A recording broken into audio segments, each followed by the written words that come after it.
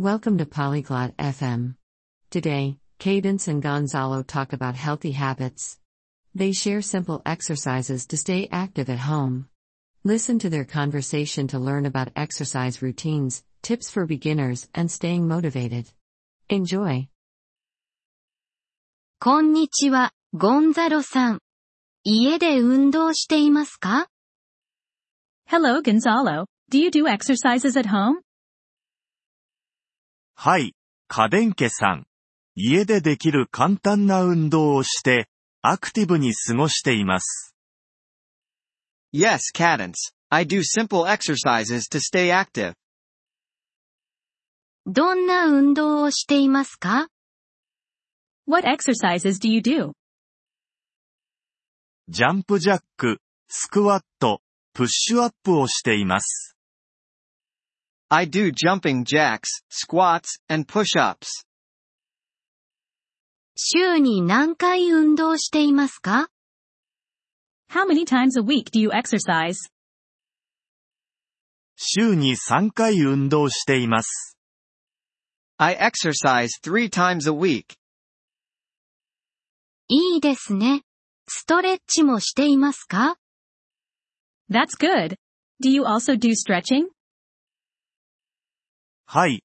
運動前後にストレッチをしています。Yes, I stretch before and after exercising.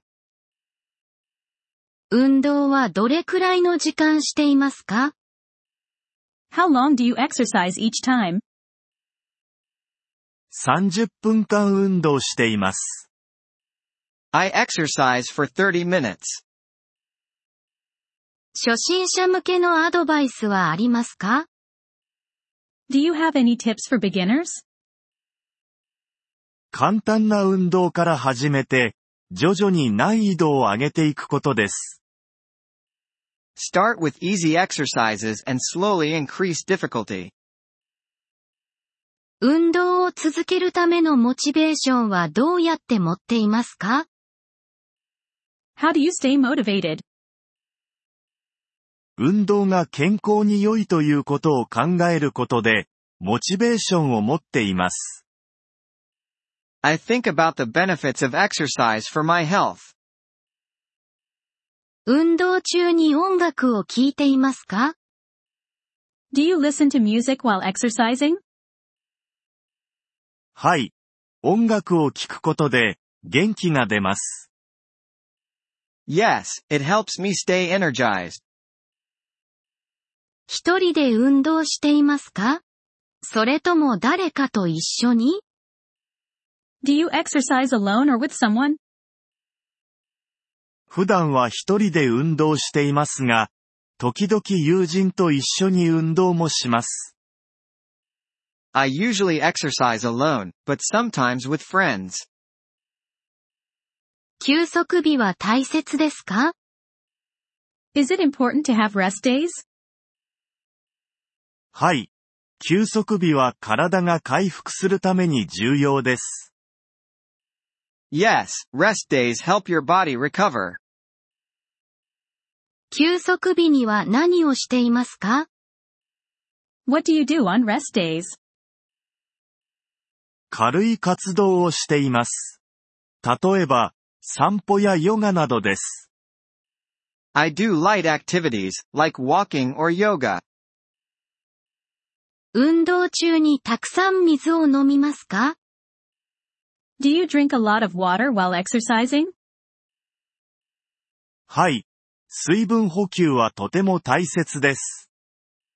Yes, staying hydrated is important. どのようにして運動が難しすぎるかどうかを判断しますか？ How do you know if an exercise is too difficult? 痛みを感じたり、正しくできない場合は、運動が難しすぎると思います。If it causes pain or you can't do it correctly, it's too difficult. アドバイスをありがとう、ゴンザロさん。Thank you for the advice, Gonzalo. どういたしまして、カデンケさん。アクティブで健康的な生活を送りましょう。You're welcome, Cadence. Stay active and healthy. ポリグロット FM ポッドキャストのこのエピソードをお聞きいただきありがとうございます。本当にご支援いただき感謝しています。トランスクリプトを閲覧したり、文法の説明を受け取りたい方は、ポリグロット .fm のウェブサイトをご覧ください。今後のエピソードでまたお会いできることを楽しみにしています。それでは、楽しい言語学習をお過ごしください。